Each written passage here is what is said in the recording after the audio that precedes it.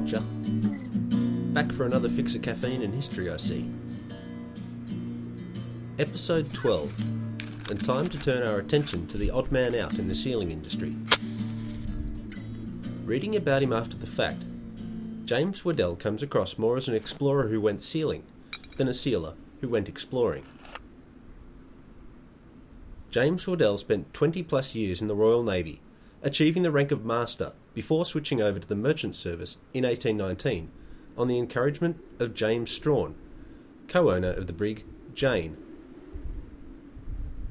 Waddell was given command of the Jane for a sealing expedition to the South Shetlands, discovering and renaming the Powell Group 2 months after Powell and Palmer visited in the process, and returning to England safely in 1821, though with too little saleable cargo to make the voyage particularly profitable.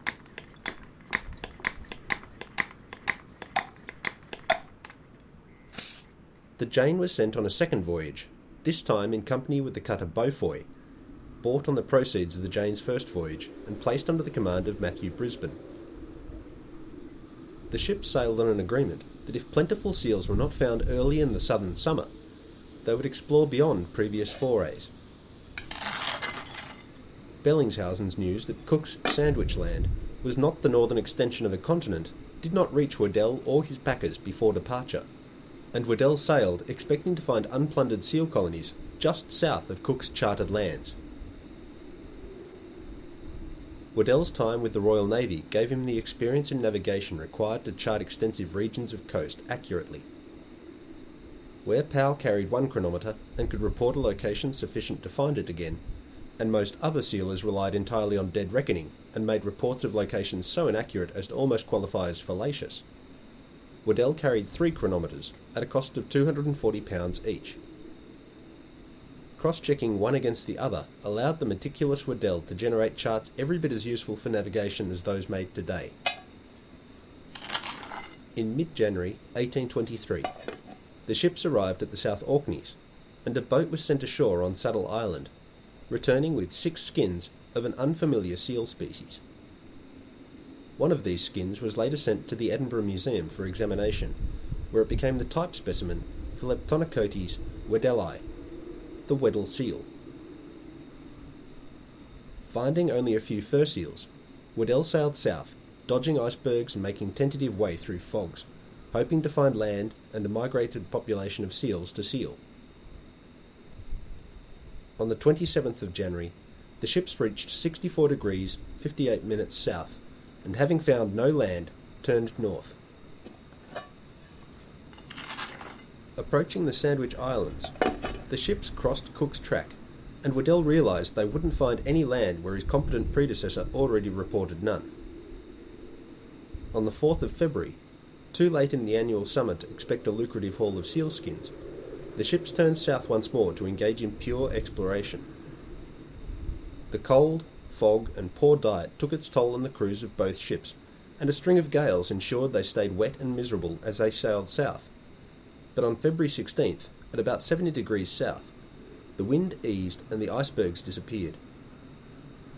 On the evening of the 18th, surrounded by whales and seabirds, Waddell reported, in all caps, "Not a particle of ice of any description was to be seen."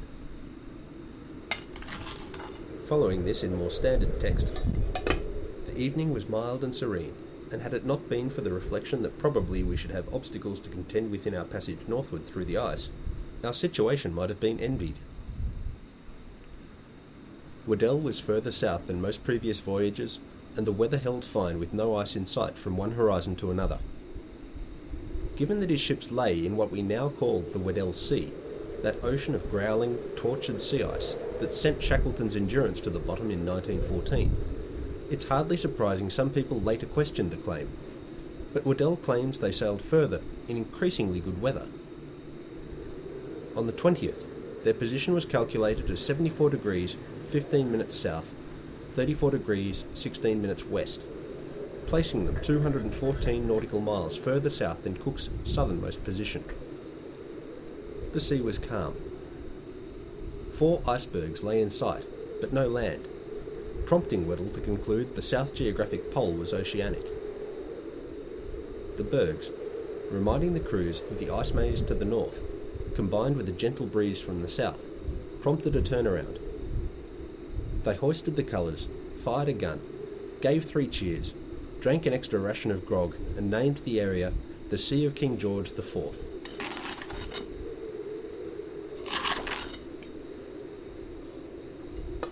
The ships experienced rough seas once clear of the pack, sheltering at South Georgia and then wintering at the Falklands, where they found fur and elephant seals locally extinct.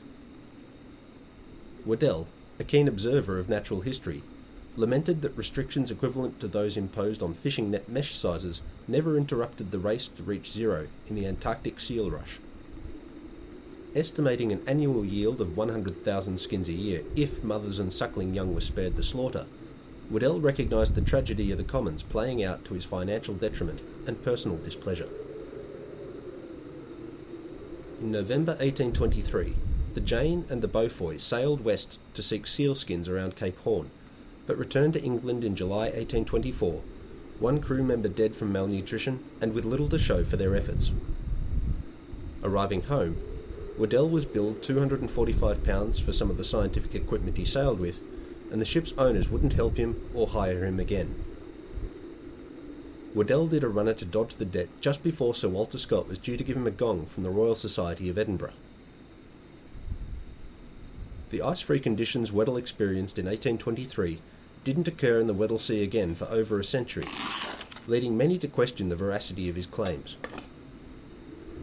I've seen the satellite images of the open water at the position he claimed to reach in February 1823, and recognised the man as principled, competent and determined. But he also made a sincere claim regarding a mermaid one of his crew described encountering on a beach in the South Shetlands. I shouldn't let this detail poison the well of a man I hold in high regard, but seriously? A frickin' mermaid?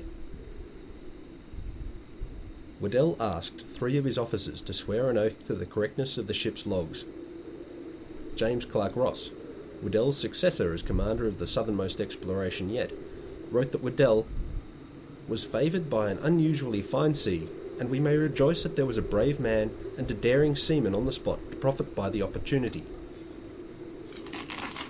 Most vociferous of Waddell's critics, William Herbert Hobbs disputed the 74 degrees south position in a long campaign to privilege American claims in the area throughout the 1930s, but more of this in episodes regarding Richard Evelyn Byrd. Waddell published A Voyage Towards the South Pole in 1825, but his finances never turned around. The Jane went to the scrapyard in 1829, and Waddell died in poverty in 1829, aged 47. If you want to get an idea of how hard-case these people were, look up a picture of the Beaufoy and imagine sailing in her through ice-choked waters and stormy seas. At just 65 tons, she doesn't look lake-worthy, let alone able to tackle the Southern Ocean. Now, some thoughts on pronunciation and coincidences. Accepting a signature on my paperwork, I see the signee's surname is Waddell. At McMurdo Station, the Americans refer to the seals on the sea ice as Weddels, so as to rhyme with pedals. I never liked this, as I knew enough about Scottish names to think it should rhyme with lead bell. But as there are 1,000 or so Americans and only one of me, I adopted the local pronunciation. I also drove on the right and let them think they were better at dodgeball, just to keep things sweet.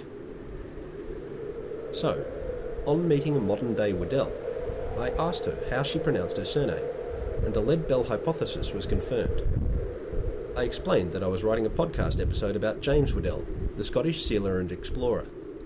She replied that she was his great-great-great-great-granddaughter. Great. This is not the first such coincidence.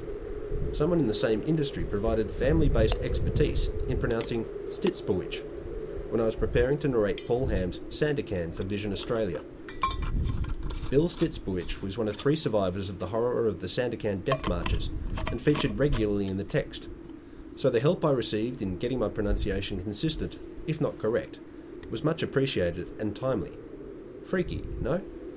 Well, no, actually. No one provided similar help before I messed up my pronunciations of one RAR while narrating Mark Donaldson's The Crossroad. No Russians have leapt to my aid in sorting out Bellingshausen's confusing array of possible name combinations, let alone their pronunciation. Did a friendly Norwegian pop their head around the door to offer a path to confidence in saying Thule? Did they bollocks? So much is happening in the world around us that mundane coincidences crop up 9 times out of 10, and nothing you notice as a coincidence will ever top the millions to one shot of the egg and sperm that made you coming together at the end of the staggering string of matings in your ancestry. But if you do count the hits, remember to count the misses too, before you get too excited about coincidence. Having said that, if I meet a D'Urville working in that industry before I get to his contribution to the story, I might have a rethink. Now, just between you and me, after 20 years in marine ecology, my already arcane skills have become pretty much redundant, and I'm finding it hard to find work in my chosen specialty of benthic marine invertebrate ecology. To keep the bills paid, I'm making a transition to science communicator and educator. With paying the bills in mind, I'm starting a Patreon based on Ice Coffee. You can look to my Patreon page at patreon.com/ice_coffee to see what's on offer for patrons and what will happen to the show as we reach particular milestones. But of everything I throw into the mix, I think the smallest increment is the most interesting. For $1 an episode, patrons will receive a second MP3 recorded in tandem with Ice Coffee, outlining recent developments in Antarctica. Find out what's happening in Antarctica's present, as well as its past, by becoming an Ice Coffee patron.